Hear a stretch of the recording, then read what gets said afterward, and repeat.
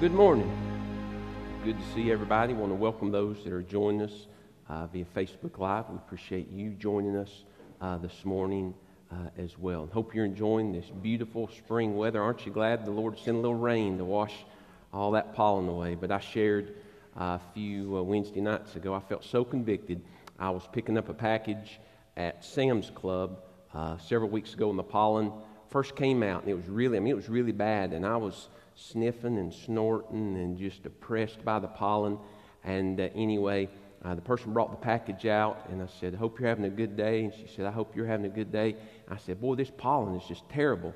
And she said, "But isn't the honey going to be good this winter?" And I thought, Lord, forgive me. She saw the positive in the negative. And that's God working all things out together for good. So that's the perspective I want to have. So I'll just say this. There's going to be a bumper crop of honey somewhere this year. Well, let's pray that we'll find honey for our souls today as we turn to God's Word and we ask His precious Holy Spirit to have His way in our hearts and our lives today. So let's pray together at this time. Father, we give you thanks for this day and God, the gift of it. Lord, we'll never have this opportunity again. And so, Father, we're mindful of brothers and sisters in Christ right now in China, in North Korea, God, parts of Russia. Lord, those that would love to be able to freely gather and just to freely be able to proclaim your word. But they're oppressed. They don't have the freedom to do that. And so, God, we want to seize that opportunity today. And we want to say thank you for the freedoms that we still do have here in this country. And so, God, I pray if there's one here, one listening that's never repented and trusted you to be Lord of their life, God, they're going to do that today. They're going to turn. They're going to yield their heart. By faith, they're going to trust Jesus to be Lord of their life. Father, we pray for those who are in need of spiritual healing. God, they're backslid. They're out of fellowship. They've lost their joy. They've allowed the devil to steal it. They have unrepented sin in their hearts. Bitterness, hate. They're not living for you daily in these difficult times. God, I pray that you'll begin a work of revival. But God, you'll do it. You begin it in our hearts today. Father, we pray for physical needs that are on the hearts and minds of many here today, those that are listening, those in our church family who are dealing with physical illness. We pray, God, that you'll touch, you'll heal in accordance with your will and in your plan. So now, God, we just simply pray your Holy Spirit would manifest His presence here, move, have your way, and we'll give you all the glory, all the honor and the praise that, God, you're so deserving of. It's in Jesus' precious and holy name we ask these things. And all God's people said, amen. Brother Scott. Let's all stand.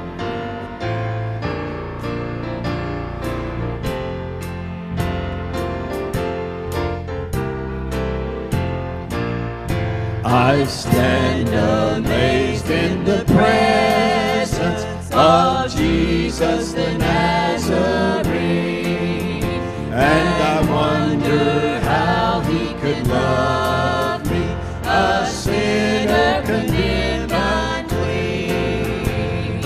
How marvelous, how wonderful, and my song shall ever be. How marvelous, how wonderful is my Savior's love for me. He took my sin and my sorrow and made them His very own. He bore my burden to Calvary, where He suffered and died alone.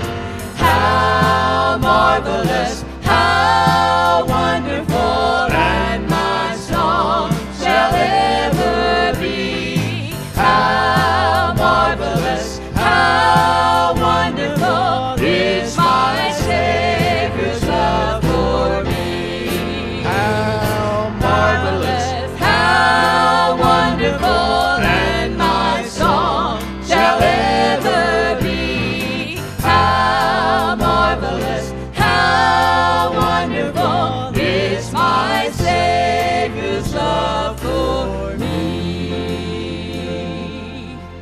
Oh, I'm redeemed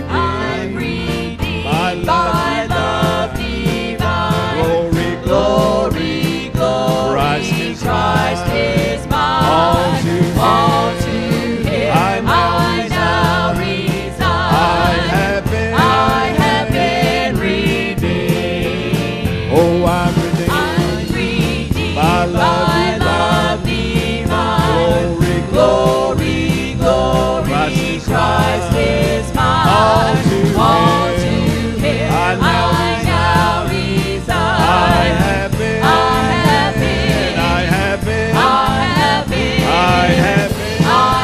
been redeemed.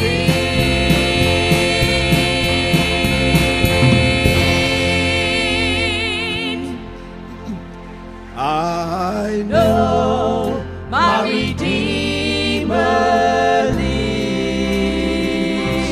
I know my Redeemer lives. Let all heaven testify, this life within me cries. I know my Redeemer lives. Aren't you thankful? I know my Redeemer lives. I know my Redeemer lives. Let all heaven testify, this life within me cries. I know my Redeemer lives. Redeemed, how I love to proclaim it. Redeemed by the blood of the Lamb. Redeemed through His infinite mercy. His child and forever I am. Redeemed, redeemed, redeemed by the blood of the Lamb. Redeemed, redeemed, His child and forever I am. I think of my blessed Redeemer. I think of Him all the day long. I sing, for I cannot be silent. His love is the theme of my song. Redeemed, redeemed, redeemed by the blood of the Lamb. Redeemed, redeemed, His child and forever I am. Redeemed, redeemed, redeemed by the blood of the Lamb. Redeemed, redeemed, His child and forever I am. His child and forever I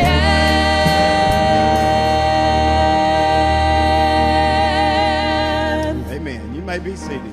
You pray as Butch comes and sings for us this morning.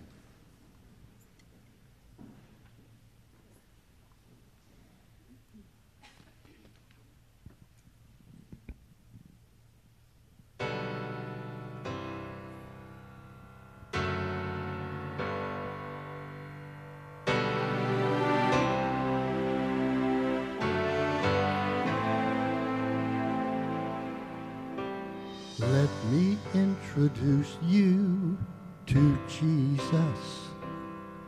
He longs to be your Savior and Lord. He'll be your King. He'll be your friend. Whatever you expect, He'll be more. He's the shout that calls the dead to life again. He's the bread that multiplies to meet your need. He's the midnight calm in the lion's den, and the shepherd who goes searching for the sheep. He's the hand that reaches out to rescue you when the waves are growing higher. And He's the fourth man who's always there beside you when you're walking through fire.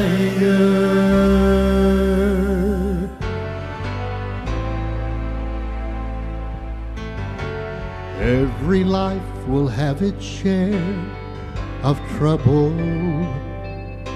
but oh, that's when you find Him so close. And if you fall, He will carry you, 'cause every time you need Him the most, He's the shout that calls the dead to life again. He's the bread that multiplies to meet your need. He's the midnight calm in the lion's den, and the shepherd who goes searching for the sheep. He's the hand that reaches out to rescue you when the waves are growing high. And He's the fourth man who's always there beside you when you're walking through fire. He's the victory cry that causes walls to fall. He's a song that rises from a prison cell. He's the love and grace that would bear your cross, and the story of redemption that you tell. Every time you offer up a desperate prayer, He will be your heart's desire. And He's the fourth man who's always there beside you when you're walking through fire.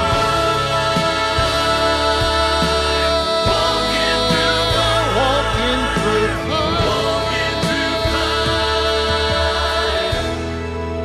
When you're walking through fire.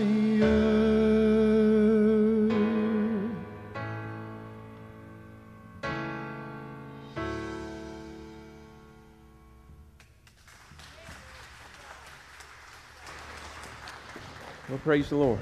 What a friend we have in Jesus. Amen. So thankful for His constant, ever work and love and care in our lives. This morning I want to ask you to take your Bibles and to turn with me to the book of 1 Thessalonians. 1 Thessalonians chapter 3. We'll begin to read in verse number 9. I just wanted to look at this passage this morning. These are difficult days we're living in, aren't they? They most certainly are. And so this morning we want to speak on this subject, living for God in difficult times. Living for God in difficult times. 1 Thessalonians chapter 3, we'll begin to read in verse number 9 this morning. I'll ask you to stand with me, all those that can and are able, in honor and in reverence for the reading of God's Word. We're in 1 Thessalonians chapter 3, begin to read in verse 9.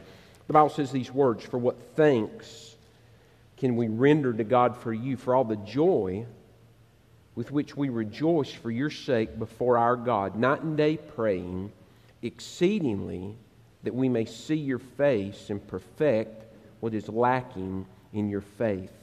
Now may our God and Father Himself and our Lord Jesus Christ direct our way to you, and may the Lord make you to increase and abound in love one to another and to all, just as we do to you, so that He may establish your hearts blameless in holiness before our God and Father at the coming of our Lord Jesus Christ with all His saints." Chapter 4, verse 1. "Finally then, brethren, we urge and exhort you in the Lord Jesus that you should abound more and more, just as you receive from us how you ought to walk and please God.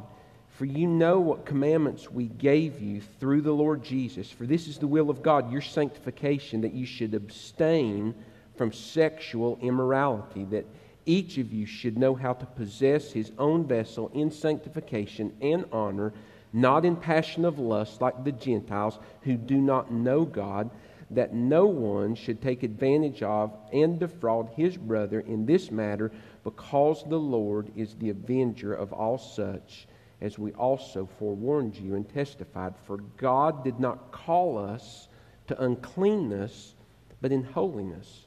Therefore he who rejects this does not reject man, but God, who has also given us his Holy Spirit. But concerning brotherly love, you have no need that I should write you, for you yourselves are taught by God to love one another, and indeed you do so toward all the brethren who are in all Macedonia. But we urge you, brethren, that you increase more and more, that you aspire to lead a quiet life, to mind your own business, and to work with your own hands, as we commanded you, that you may walk properly toward those who are outside, and that you may lack nothing. Let's pray together. God, we ask your Spirit would speak to us and challenge us. Again, God, as we pray every single week, God, our heart's desires we gather here together as a church family is that should there be someone here or someone listening online or in a rebroadcast who has never turned from sin and by faith trusted Jesus to be Lord of their life, God, we pray they're going to do that at the conclusion of this message as we come to a time of invitation. God, we ask that your Holy Spirit would search our hearts and challenge us today as believers. Where are we? Where do we stand? Are we living for you according to your word? Are we truly living for you in these difficult days? And God, I pray where you find need today, God, we'll repent. We'll do business with you. God, we'll confess sin, that there might be revival that will take place in our hearts. Bless this time, oh God, your will be done. We'll give you thanks. In Jesus' name we pray. Amen. And I'll invite you to be seated. I remind you that from our studies in the book of Acts, remember after Paul left Philippi in Acts chapter 16, it was we looked at a text last week in the book of Philippians. It was out of that hardship that a church was born. Paul was placed in jail there in Philippi for preaching the gospel. He and Silas, they got beat up bad. But they didn't quit. They just continued to move forward in what it is that God had called them to do. In Acts chapter 17, they came to Thessalonica. Same plan. They began to share the gospel. Faith comes by hearing, and hearing by the word. They began to share those scriptures that we saw last week in the book of Philippians. Those foundational scriptures of what the Bible says about Christ, man's sin, man's need for righteousness, the only way that it can be found. Paul shared the gospel, gave an invitation, and a church was born there in Thessalonica. But you remember from Acts 17, or you can go back and re-look at that later. The devil's always at work, because Ephesians 6, we wrestle not against flesh and blood, and so that we're always going to have an enemy who opposes our faith and what God has called us to do. And the lost Jews began to be stirred up, and they began to oppose Paul, and began to oppose the gospel, and began to oppose those who had been transformed by the message of the gospel. And so Paul departed, but the gospel stayed, and the church began to flourish. And many people began to come to know Christ. But listen, Thessalonica was a difficult place to live for the Lord. It was a difficult place to live out the Word of God and stand on the Word of God. Remember at this time, as Rome occupied the world, if you did not declare that Caesar is Lord, just to take a little bit of incense once a year and to drop it on an altar and to say that Caesar is Lord, it was difficult to buy, sell, or trade. There was opposition if you stood firm and you tried to live for God. And so through the inspiration of the Holy Spirit, Paul begins to pour his heart out into a letter and begins to try to encourage this church who had been founded in the gospel, who had been discipled, who had moved, don't miss this, from the milk of the Word to the meat of the Word. They were trying to be faithful in what God had called them to do. And in the midst of what were difficult times to live for God, Paul writes a letter to encourage them. And so he details a few things that it takes if you're going to live for God in difficult times. Listen, friend, we're living in difficult times. It's a difficult day in our country. It is a difficult day in our world. There's not even really shock factor that takes place in our life when we look at headlines anymore. I saw yesterday where a mother had stabbed her 3 toddlers to death. And we're not even shocked at that. We're appalled, but that doesn't even surprise us anymore because there's such a prevalence of evil in our world. There's such hostility against the things that the Bible says are forever right. And there's hostility when the church stands for things that the Bible says are forever wrong, but the world says are right. And so these are difficult days in which we're living. And so if we're going to be faithful to live for God, just like the church at Thessalonica did, these things will have to be reality in our life. Number one, there must be sureness in faith. Sureness in faith. Now I want to remind you again that Paul was writing to believers. Okay? Make sure you understand that. He was writing to people who had already turned from sin in repentance and by faith had trusted Christ to be Lord of their life. And friend, if you haven't done that, if you're listening online and you've never done that, you can't begin to serve God. Ephesians 2 says, because you're dead. Spiritually, you're dead. And listen, a dead man can't do anything. A dead woman can't do anything. And if you've never, John 3, been born again through repentance and faith in the Lord Jesus Christ, trusting Him to be Lord of your life, you can't begin to live for God because spiritually, you're dead. Good friend, brother in Christ, sent me an article Friday night that someone in Kentucky had written that called themselves a pastor. I'm not so sure how. Anyway, but they're a religious writer for a newspaper.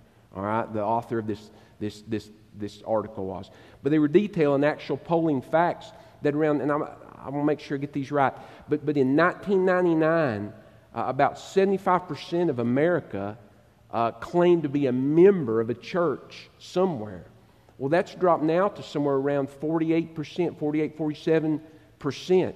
And the reason is this, there's just no shame anymore in that. Lost people just joined churches. It was just the thing to do. Friend, Jesus clearly says that many in that day at the great white throne judgment will look at Christ. Listen, they're going to be in the line for hell. And Jesus said they were a member of churches. They're going to try to say all the good things that they did in His name, all the works, but here's the one thing that they never took care of. They never trusted Christ to be Lord of their life.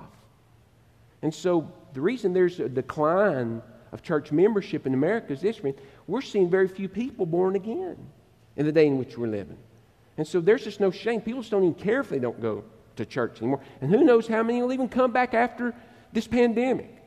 But you can't begin to live for God until you have your own personal saving relationship with Jesus Christ. And so these people had already established that. And so Paul's encouraging them, one, to have sureness in faith. Well, look what the Bible says in chapter 3 in verse number 9. He says, "For what thanks can we render to God for you?" The thought of these believers living on mission, and they weren't hiding out in the church. They weren't living under the floorboards. They were suffering for their faith. They were living for Christ.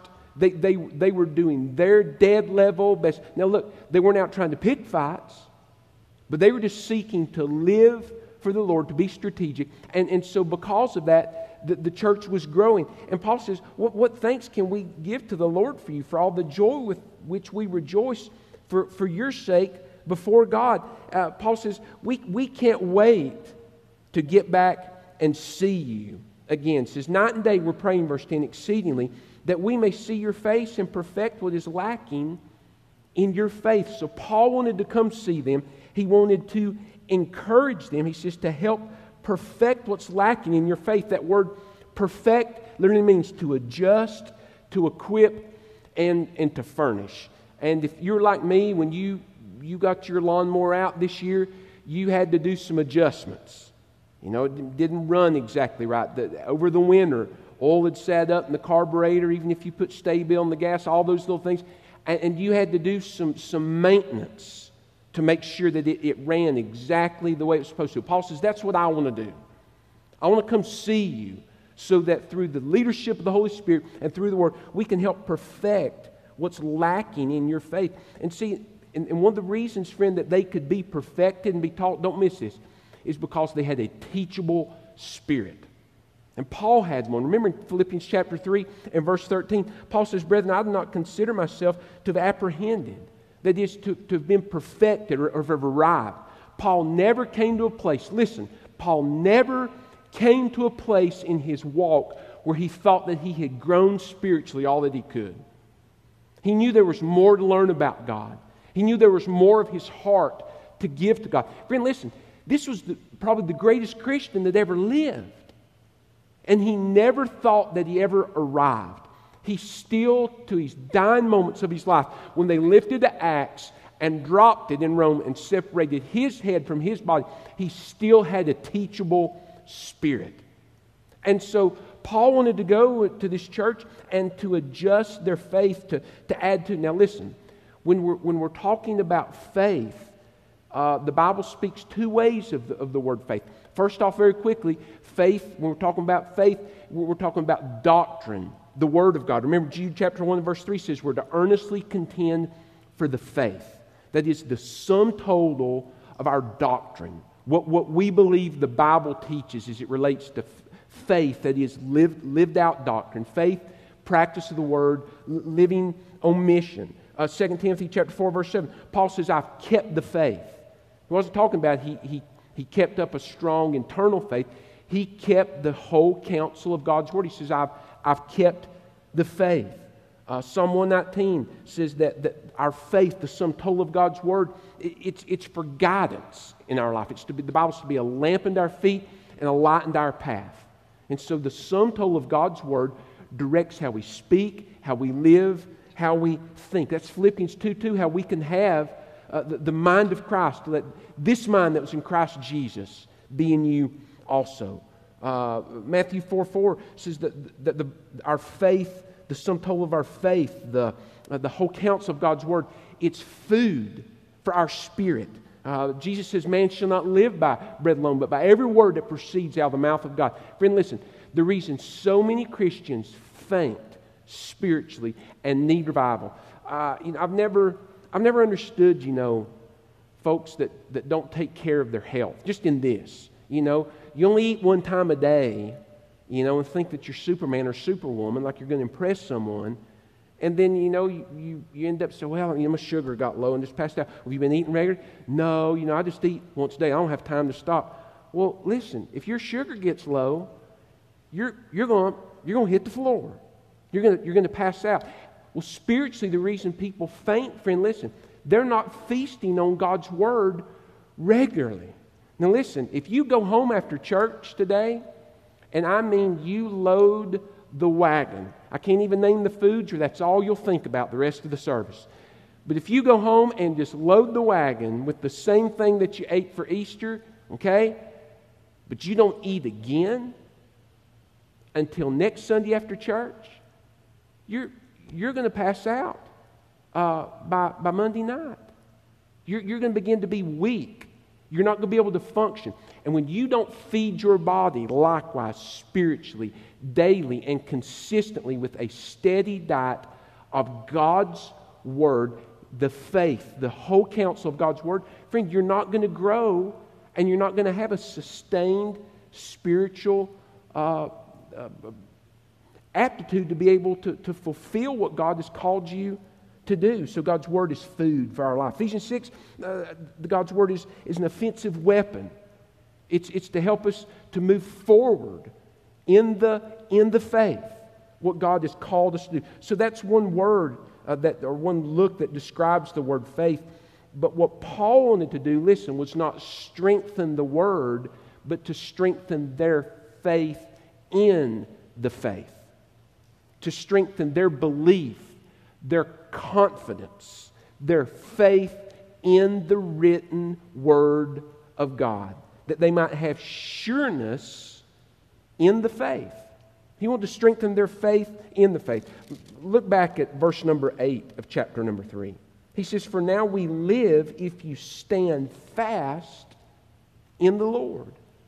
Paul wanted to make sure that they weren't falling down, they weren't going backwards, but they were at least standing fast in their faith.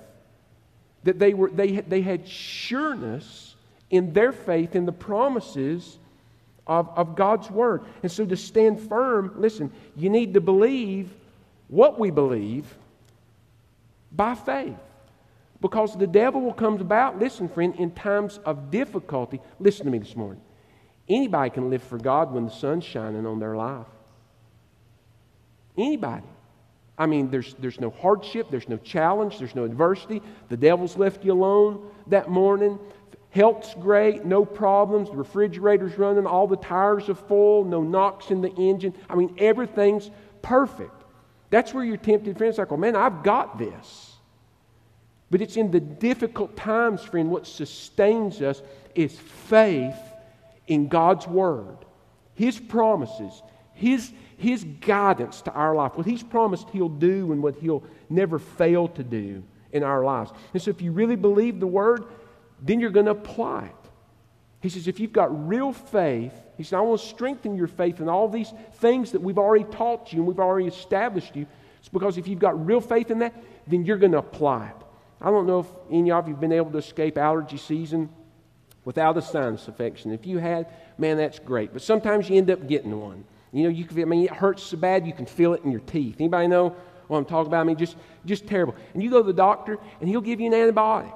And if you've got a really severe sinus infection, well, friend, you know, you say, well, man, I believe that. I've gone to the pharmacy, I've picked it up, and I've got faith that antibiotic can take care of this infection in my sinuses and get me back to feeling good, but I'm just not going to take it. It's not going to do you any good. You see, well, I've got faith, but no. Real faith means you're going to take it so it can begin to work. And real faith, sureness in faith, sureness of our faith in the faith, in the sum total of doctrine means you're going to apply it to your life. You're going to do those things because you know that's how you're going to be able to experience God's best daily for your life.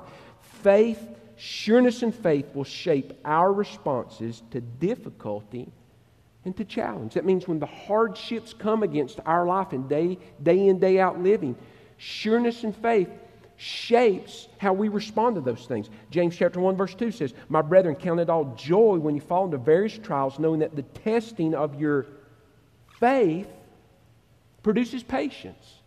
And that takes faith in what that verse says to believe that God's going to accomplish it. That when hardships and challenge come to my life, it takes faith to believe, you know what? God loves me. God cares about me. And God's doing something in my life. He's going to work it out for good, Romans 8:28. Somehow, Romans 8:29, that through this, I'm going to look more like Jesus and less like me. It takes faith to believe that. Sureness in faith. Because, see, friend, when you begin to waver, well, I'm just not sure. You know, does God still love me? Is God at work in my life? Has God forsaken me? If God really loved me, why would these difficulties and challenges and these hardships be here? But if we have faith in the faith, the sum total of what we know, what we believe about God, then we know, friend, that God will never leave us. God will never forsake us. God has a plan for our life, and He will complete it, and He will fulfill it. It takes faith. It takes faith, Philippians 4:13, when God calls us to do things that we're just not equipped to do, that we know He can do it in spite of us. Philippians 4:13, I can do all things through Christ who strengthens me. That takes faith. Just to step aside and yield yourself to God and to let Him do those things through you. Listen, when the debts are high and the funds are low, Philippians 4:19, but my God shall supply all your need according to His riches. All your need, not all your greed. It takes faith to believe, friend, that God's going to meet our needs according to His riches and glory, that He has the means to accomplish it. And friend, listen, I'm telling you, there is no kind of pressure like financial stress. You say amen right there. It will cripple you. And sometimes it's because of poor choices where you didn't pray and seek God, and you got in a situation God never intended you to be in. But sometimes things just happen. Medical bills, emergencies in the home. I mean, things just cave in, and it takes faith to believe that God can provide and God will take care of you. It's a difficult time. It's a stressful time. It takes sureness in faith to believe that. James 4:7 says, submit yourselves to God, resist the devil, and he will flee from you. It takes faith to believe when Satan is tempting. I mean, when you've allowed yourself to become an addict to something, or even post-salvation, you're still dealing with the sanctification process of God setting you aside and God removing those habits and those addictions from your life. It takes faith to believe, friend, that you can trust God, you can resist the devil. In Jesus' name, you can rebuke him, and he must flee. It takes faith to believe that. Sureness and faith.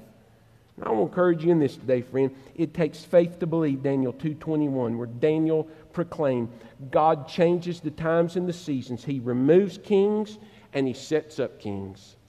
The Bible clearly teaches, friend, that down throughout history, God has put men and women in positions of power to judge nations, to judge his people. He sets them up and he takes them down. We should still vote for the right ones. We should still seek his face. But friend, the Bible clearly teaches that our God is sovereign and he allows rulers and leaders to be in place to shape things in all times, but especially in end times that we can't see and understand. And it takes faith to believe and to trust, friend, that God has his hand on this world and he is moving and guiding. It takes sureness and faith to believe that.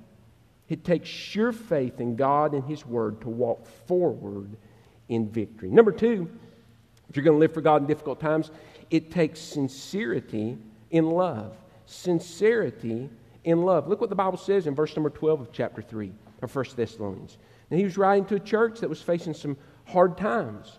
And hard times tempts people to isolate themselves.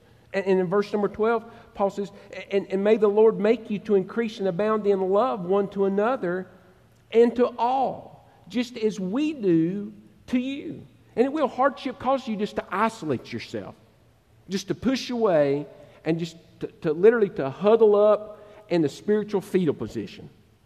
All right, just to hunker down. And you just focus upon yourself. And literally because of the hardships and the adversities, to become hateful, to become bitter and resentful, even toward God. How could God allow this to happen? Why did God allow this to happen? You see, when we're doing that, you know what we're really saying? I know better than God does. I can paint the picture for my life better than God can. And so I'm resentful. And then we start looking at other people. Well, I hate this person. I hate this leader. I hate this congressman. I hate this news reporter. I hate this boss. I despise this coworker. And so rather than our lives being marked by the love of Christ that looked down from a rugged cross and said, Father, forgive them, for they know not what they do. Rather than displaying that kind of love to a lost and dying world, our lives are marked by hate and bitterness and resent. And then that begins to affect not only our own families, our relationships at home, but it affects the church family. We bring that with us to church. And you may be, listen, you may be here this morning and you've brought in hate that you have towards someone today.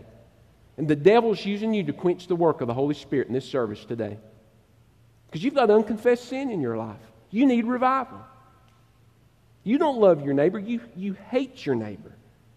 Remember that the people in Thessalonica, they found it difficult to buy, sell, or trade. They went to the grocery store to try to buy a loaf of bread for their family. They couldn't do it because they didn't have the Caesar as Lord card. Because they wouldn't do that.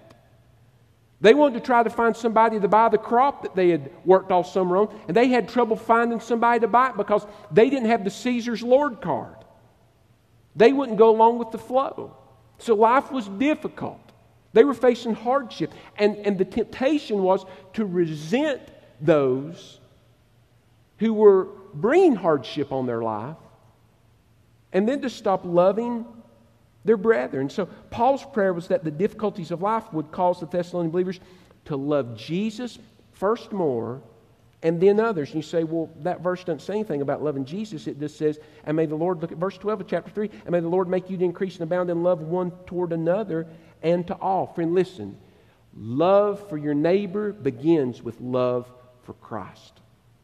The more you love Jesus, the more you're going to love other people. 1 John 4 and verse 19 says, we love Him because He first loved us. And the reason we can love at all is because God demonstrated His love and shined that love into our hearts. Romans 5:5 says it's been shed abroad. God has poured His love into our hearts. When we repent of our sin and trust in Christ, God poured His love in our hearts and taught us how to love Him, showed us how to love Him, and then shows us how to love other people. Matthew 22 and verse number 37, you shall love the Lord your God with all your heart, soul, mind, and strength. And then the more you love Jesus, friend, listen, the more you're going to be able to love other people. When I was a boy, my grandparents didn't have a well. They had spring box. You ever have a spring box? Growing up, nobody? Well, my grandparents did. Way back up in the holler, there was like a 3-foot by 3-foot concrete cube. And the pipe went way back up a branch. And that's where they got their drinking water. And I remember when I would walk up the hill, you could see water just pouring over the edge. There's a little pipe at the top. And you could see water running out. And I'm telling you, friends, some of the sweetest memories I have in my mind are walking up that hillside, hot, trying to catch my breath, and bending down at the end of that pipe and drinking some of the sweetest water I've ever tasted in all my life. Friend, listen, I didn't drink it from the bottom. I drank from what was overflowing. You see, the more you love the Lord Jesus Christ, listen, the more through the study of God's Word and through prayer and through fellowship, the more you spend time with God and the more you study His Word, the more you fall in love with Jesus Christ. And the more that love begins to build up in your heart. And then, friend, listen, as you just begin to live and to function in the midst of hardship every day, it just overflows. And people that are, friend, listen, I'm not trying to be super spiritual this morning. I'm just going to be factual. The most difficult people that I have met in the past 20 years of ministry, it's not lost people outside the church. It is grouchy, cantankerous, complaining all the time, looks like they were born on the dark side of the moon, scowl on their face, church members. Those are the most difficult people to love that I have met in the past 20 years. And friend, listen, the way that you're able to love them is not something that you just generate up and squeeze up. It's because the more you love Jesus Christ, God helps you to see those people as He sees them, a soul for whom Christ died, and to see who they can be when they stop being the grouchy, cantankerous, griping, nagging church member that they are, and get their heart on fire for Jesus Christ, and then you can love them in spite of them. You love them in spite of them. And so he says that there can be a sincerity in love, not faking it, but you can have a genuine love for the brethren. And so Paul says, don't let the hardship around you cause you to stop loving your brethren, because if you stop loving your brethren, he says, and you don't love me. Your relationship with me is not right. He says in verse 10, he says, I want it to increase more and more. 1 Thessalonians 4:9. Look at it. He says, but concerning brotherly love, you have no need that I should write to you, for you yourselves are taught by God to love one another.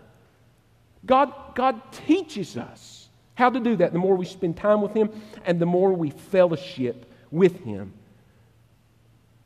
Chapter 3, verse 12 says, and may the Lord make you to increase and abound in love one to another. But now notice these last verses here, and to all.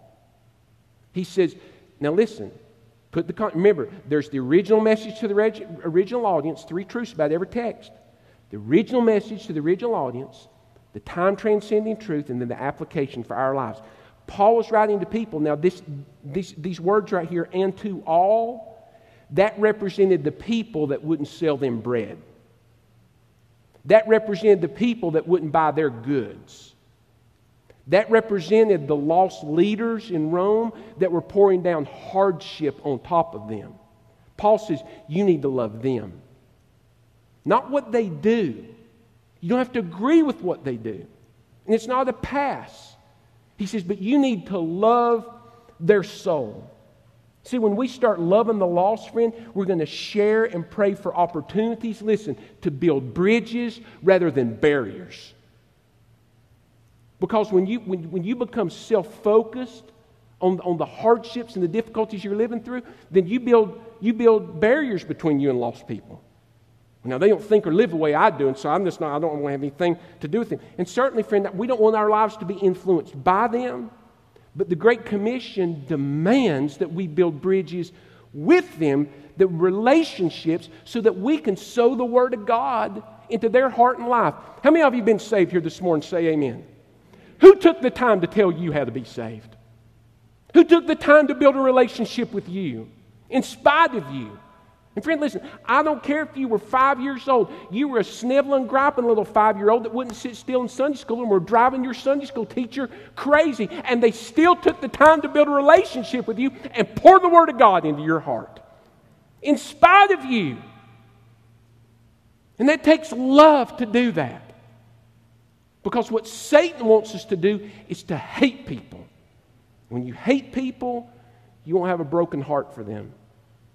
You won't see them as the lost soul they are that is in dire need of God's forgiveness and that God can change and can work a miracle in their life.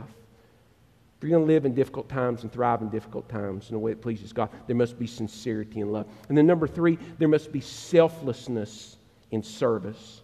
Selflessness in service. You know what hardship and difficulties cause you to do? To become self-focused. You ever had a pity party? Sure you have. Woe is me. Why is this happening? We've all done it. Why is this happening to me? Why is this happening to me? You know, why me? And I've learned, friend, why not me? But that's what hardship does. It causes us to be self-focused, self-absorbed, and then all we focus on is us. But here was Paul, friend, that was run out of Thessalonica, came to Thessalonica from Philippi, where he'd had the tar whipped out of him, imprisoned, and he still just continues to move forward in faithfulness. He's selfless in service. He wants to come back to Thessalonica, knowing there's a group of people there that want to beat him again. And the reason he does that, friend, is because he is selfless. Three words describe the order of priorities in Paul's life and must in ours. Jesus first, others second, you last. That's joy. The only way you can have true joy in your life, friends, is to have a personal, saving relationship with Jesus Christ when He's Lord of your life. And when He's really Lord of your life, He'll be first, others will be second, and you'll be dead last. And that means all your priorities, all your time, your calendar, everything. It all belongs to Him. And your focus is upon Great Commission work. The reason I have a job where I have is so I can make a living for my family so that we can live on mission together. The reason I work where I work is because that's the Great Commission field where God has planted me. The reason I've retired in the community or in the neighborhood where I'm at is because God wants to work in my life and through my life. I don't have this attitude as a retiree, that, well, I've worked all these years and now we've got this time for us. No, sir, no, ma'am. The disciple that is surrendered to Christ's lordship, it's Jesus first, others second, and me last. Me last. We're just going to serve the Lord in sincerity. Paul says, we want to come back and see you, verse 10. Night and day, praying exceedingly, chapter 3, that we may see your face and perfect what is lacking. We want to come back. Paul says, we pray night and day. God, open the door. Let us go back to Thessalonica where they ran us out of there and wanted to kill us. God, open the door of that place so we can go back and encourage those Christians. That's the heart Isaiah had in Isaiah chapter 6, verse 8 that said, here am I, Lord, send me. Here am I, send me. Look at me. That's the attitude and the heart that every member of our church family is going to have and have to have. If we're going to restart and reboot in the Wanda ministry here this fall, as the God allows us to do that, it's going to take people who've never served in the Wanda before, making themselves available to it. That Wednesday night opportunity, friend, that's going to be the Wanda ministry is the tool that we're going to use as a church family to reach young families. So I thought the Wanda was just for kids. No, friend, listen, we're glad we've got the kids, but we're going for the dad and mom. That's who we're going after. But it's going to take people who have never served in that way before. It's going to be selfless. Well, Wednesday nights are hard, and those kids, there's selflessness in service. It's not about me. But we're already, friend, up against the wall because we've got some folks, they won't even come to church on Wednesday night again. I mean, you've used Corona just to back out completely. You're done. I mean, done. So there's no way, listen, we're not going to be, I know there's work from anywhere.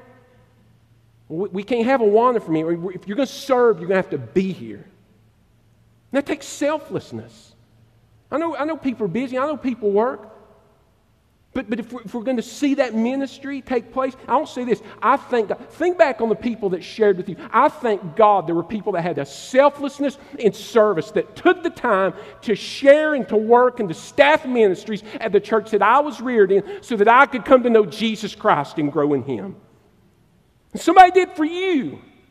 But we're living in such a day where there's such a well, church exists for me, and so I'll show up on Sunday because that's convenient. It's not about convenient. It wasn't convenient for Christ to leave the portals of glory, Philippians 2, and to go to an old rugged cross and to die in agony and shame. But He did it because He was obedient to what God had called Him to do. That's selflessness. If we're going to fulfill what God calls us to do as a church, if you're going to live on mission daily, it takes selflessness. It's not convenient to have relationships and conversations with people that don't want to hear what you've got to say about the gospel. It's not convenient because rejection can be painful. Rejection can sting. The devil can use that to try to build a wedge and to cause you to not like somebody. But selflessness and service just keeps you moving forward because it's not about me. It's all about Him. Here am I, Lord, send me. Friend, I'm telling you, evangelism and discipleship, ministry, true New Testament ministry is dirty business. It's dirty business. It's messy. You have to get involved in people's lives. You have to hear about the sin. It takes time. That means time you would give to you and to me and to all these things that have no eternal value. You got to set that aside and you got to give that time slot to Jesus Christ. It's messy, it takes time, and it takes sacrifice. But the church that builds disciples, it builds them with ones that have hearts that go against the cry of the world of what's in it for me. Friend, listen to me. When you trusted Jesus Christ, you got everything. There's nothing else to get. You've got the best that God can ever give you. And so, the cry of the disciple is, what can I give God? That's what Paul said. God, where else can you use me? What else can you do? That's modeling Mark 8:34, where Jesus said, Luke 9:23, deny yourself, take up your cross, and follow after me. God, I'll follow you. Whatever you want me to do, wherever you want me to go, God, I will do it. You want me to witness to my coworker? God, I'm so nervous, I'm about to throw up on my shoes right now. But God, I'm going to do it. Huh? Anybody been there? I mean, God, I'm ready. I mean, I'm about sick at my stomach. God, you want me to talk to my neighbor? God, I'm going to do it. I'm just going to launch out into that. I'll do it. God, these people are talking and laughing about sin. And I know if I get up and walk away from the table, they're going to probably think something of me. But God, I'm just going to stand up and do it because it's not about me. It's all about you. So I'm just going to be selfless. And I'm going to put Jesus first in all things. Selflessness in service. That's what Paul did. And that's what he's encouraging those believers. If they were going to walk with the Lord in difficult times. Think about that, friend. Walk with God through this life in difficult times, following Jesus. It means the pull of self's always somewhere out away from God.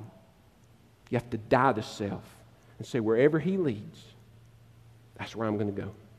Selflessness in service. And number 4, it takes sanctity in conduct. Sanctity in conduct. What are we talking about? Sanctity. Holiness. Now, some of you just shut off right there. So, here we go. Holiness. Whew, I don't hear that word.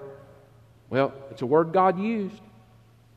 And it's a fact that God demands in the life of a believer. If you're going to walk with God, friend, it takes holiness. Look at verse number 13 of 1 Thessalonians chapter 3. He says, we want to come see you. We want to encourage you. We want to shore up those things that are lacking in your life. Why? Verse 13, so that He may establish, that is, shore up, put a strong foundation, establish your hearts blameless in holiness. See, the truth that Paul's teaching is this, friend, listen. If you're not a doer of God's Word, then you're unholy. See, we don't like to think in those terms. You know why? Because popular Christianity, you know what it's taught today? Just that service to Christ, it's like going down a buffet line. You just, when I was a boy, we had a place called the Piccadilly Cafe. And my grandparents would take us over to, now they like to go when you could get the early bird dinner, all right? You get the dilly dish. And I remember it was just, you had these big stainless steel rails that looked like they just went 5 miles down the side of a buffet line.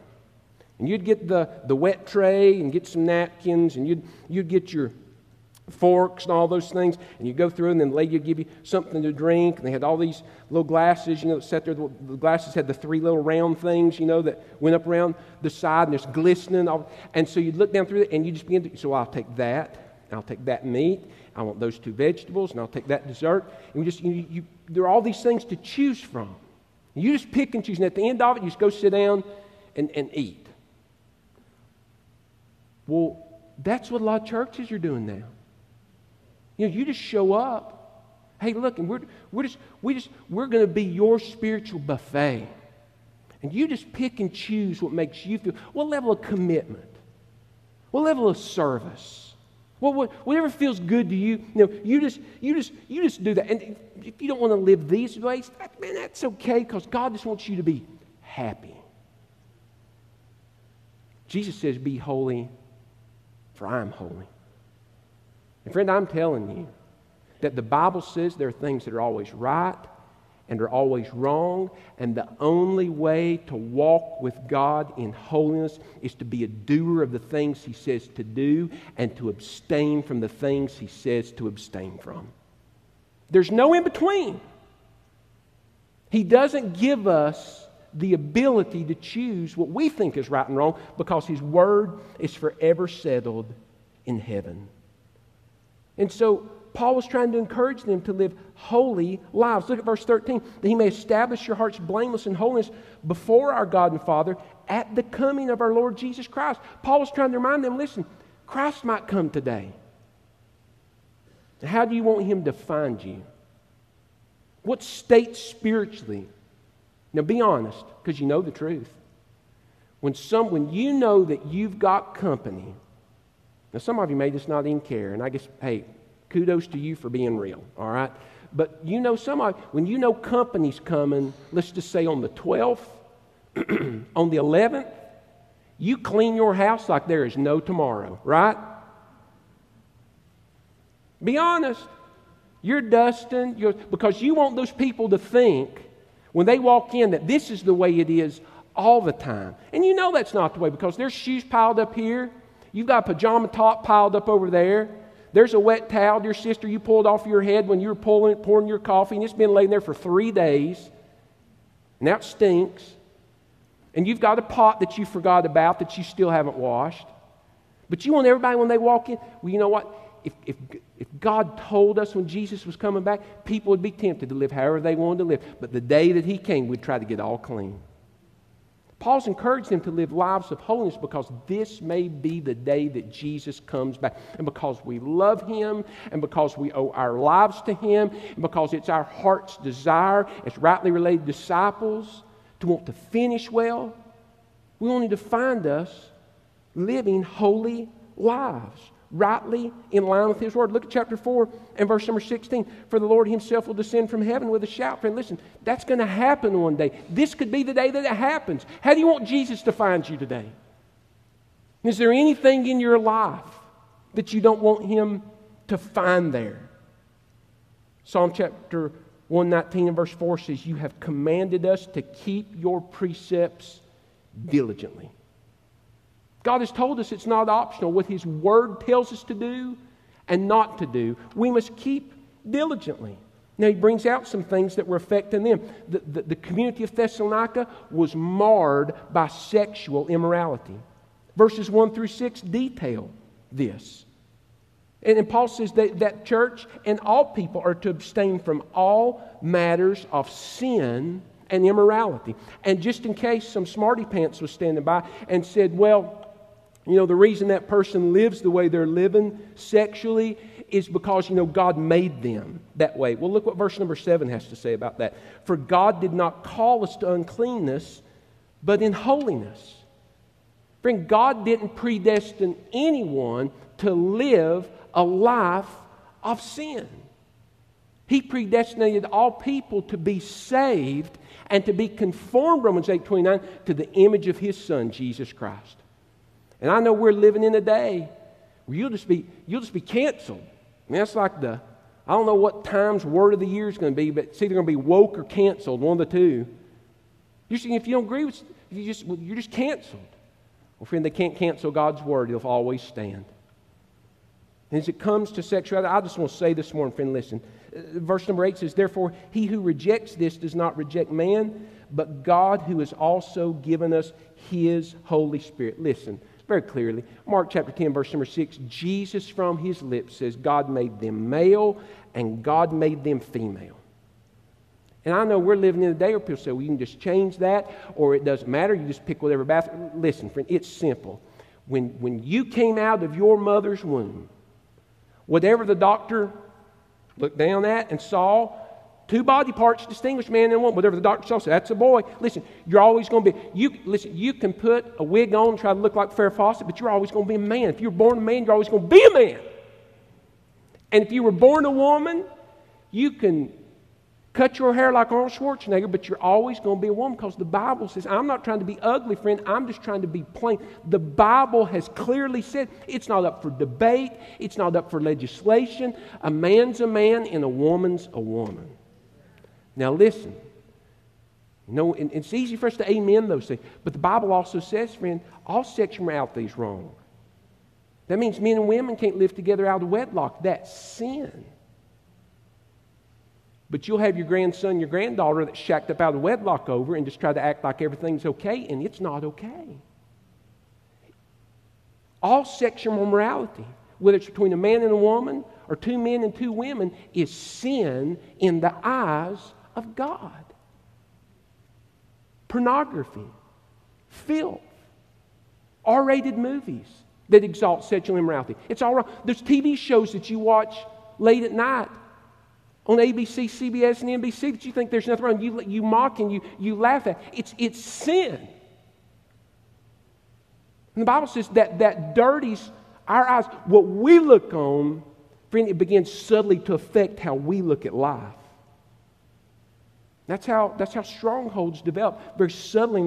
Paul says we're to abstain from all matters of sin and immorality. We're to do that. And it's only through the power of the Holy Spirit, Ephesians 5:18, that we can do that. Now, I've shared often, I'm just going to say in passing this morning, that normal relationships between a husband and a wife, God designed. And I want to tell you, parents and grandparents, you better sit down and talk to your children when the age is appropriate about what the Bible says about that, because if you don't, I can assure you, their friends and the TV shows that they're consuming through their eyes and the music that they're listening to through their ears, it will shape it in an unbiblical way. You say, well, it's just a little uncomfortable. Well, put your big boy and your big girl britches on and be the parent and the grandparent that God called you to be, and have those conversations, because if you don't, the world's going to shape them in a way that they don't need to be shaped. It takes sanctity in our living, in our conduct. It related to them as far as the sexual immorality. But it's all matters. Doing those things God says to do, not doing those things that God says we're not supposed to do. All things you can't pick and choose. To him it knoweth to do good, and doeth it not. To him it is sin. He says, and so with that, verse 11 of chapter 4, he says, we pray that you aspire to lead a quiet life that's marked by holiness, to mind your own business, to work with your own hands as we've commanded you. That quiet life, that doesn't mean that you're just, to hold up on your compound. Paul's talking here about a mind and heart that's marked by inner peace because of strong faith and faithfulness. Listen, Paul was anything but quiet. When he showed up to a town, he started shouting Jesus. But he didn't go and try to stir up fights in the flesh. He lived on mission. Listen, friend, the Word of God is salt and it is light. Salt stings, light blinds. As you seek to share the Word of God and live out the Word of God, it's going to convict people. It's going to rub them the wrong way. That's going to happen. But you in the flesh don't have to start stirring up fights and picking fights all the time. You ever heard the phrase stirring the pot?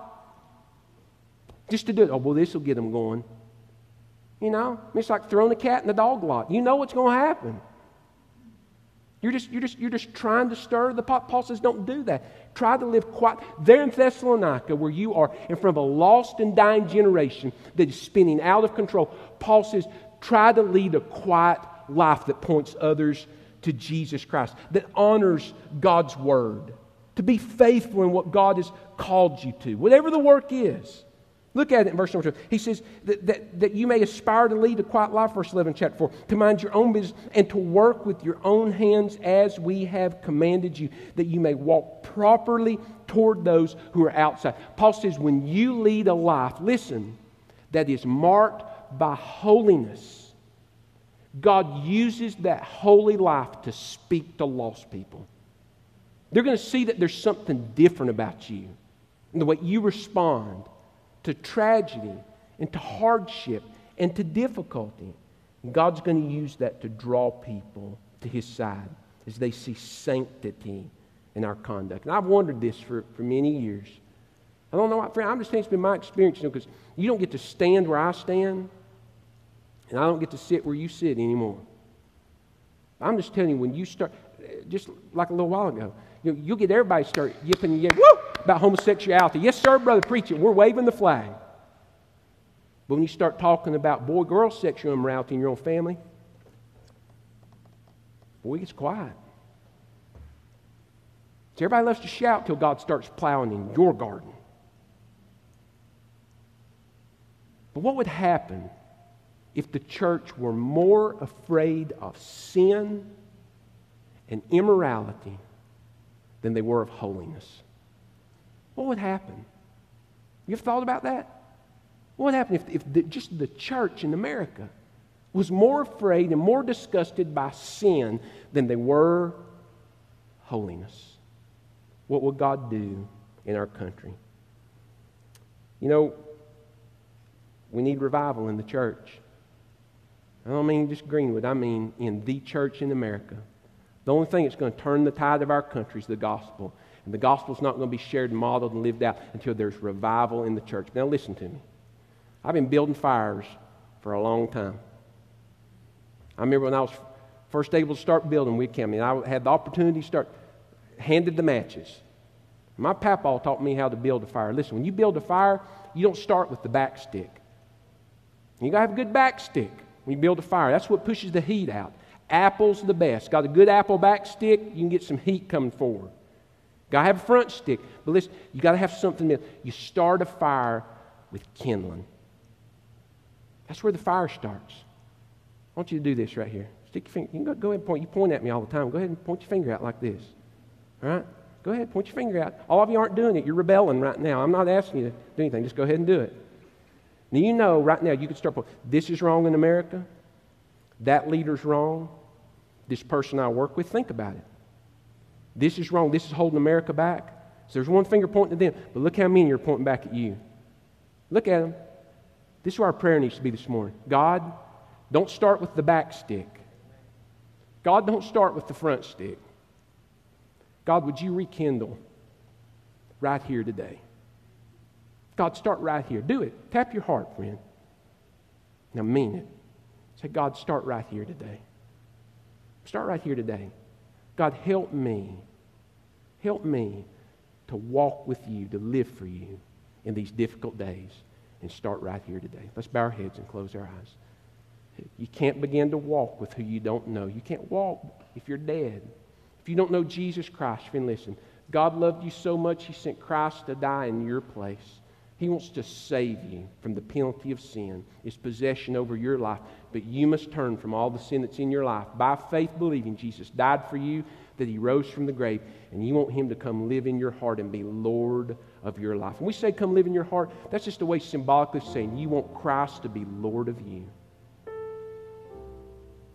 If you know you've never done that, you've never turned from sin and trusted Christ, we're not asking you to join the church, to be religious, to be baptized, to turn over a new leaf, to get in a Bible study. We're simply asking you to take God at His word, that He'll forgive you and He'll save you if you'll simply turn from sin and trust Him to be Lord of your life. If you've never been saved, won't you tell Him that right now? Maybe someone that's listening by way of the internet, you know that's the greatest need in your life. Won't you do it? Do it right now where you sit. Just bow your head and close your eyes and humbly cry out to God and say, Lord, forgive me a sinner. I believe You died for me. And I'm turning from all the sin that's in my life. And I'm asking You, as You rose from that grave, the resurrection power that lived in Your body after You died and rose from it, I'm asking You to come live that life in me, to be Lord of my life.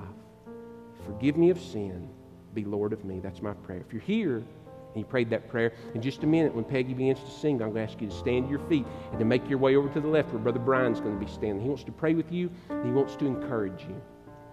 If you're listening online and you made that decision, I want to invite you to call us or to email us so we can get in touch with you and come alongside you and encourage you in this decision. Now, friend, be honest before God. You know you point all these things that are wrong in the government, county government, in your family, extended family, all these things that are, all these problems that need fixing. You can point to all those. But how many did those three fingers touch this morning? How many did those three fingers touch? Do you stand in need of revival today? Has your faith dwindled? Have you lost your love for the brethren because really you've lost your love for Jesus Christ? You really don't spend quality time and study His Word. You don't pray the way you should. You don't pray to share the gospel with lost people anymore. Holiness is something you laugh at. You know you've got unrepented sin in your life. Friend, do this. Ask God to kindle a flame in your heart today that will then spread out into the church, then all across this country. Father, speak to your church today. God, we want to live in a way that pleases You in these difficult days. But God, we know we can't do that without sure faith. God, without strong love for the brethren, Lord, that roots itself in You. Father, we know that our lives have got to be marked by selfless service, which You call us to do. We give ourselves to, in spite of us allowing You to work through us. God, it's our life. Whatever sin we don't want, and whatever You've commanded, that we want to do. And we ask You to do it through us in spite of us. Oh God, do a work in people's hearts and lives today. Whatever someone recognizes the Holy Spirit's shining out in their heart today that's hindering revival in their heart and life, in their family, in this church, in this community, in this nation. Oh God, I pray we'll yield it. Let You strip it away. And God, You'll kindle a fresh flame in our heart today. And in spite of all that's going on in this world, God, we will live for You in these difficult times. In Jesus' name we pray. Let's reverently stand to our feet. Heads are bowed, eyes are closed. No one's looking around. If you need to make a decision, this is the time to do it. Peggy's going to sing. You step out if you need someone to pray with you. Have Thine own way, Lord. Have Thine own way. Thou art the potter. I am the clay. Mold me and make me after Thy will, while I am waiting, yielded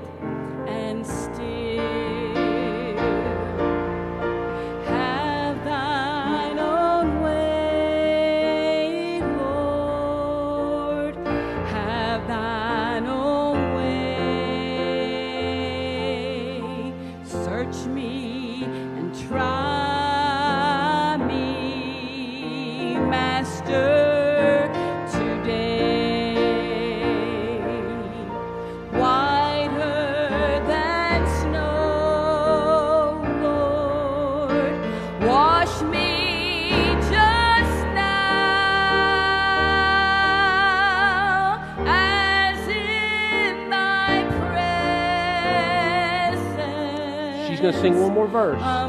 You need to make a decision. This is the time to do it. Step out right now.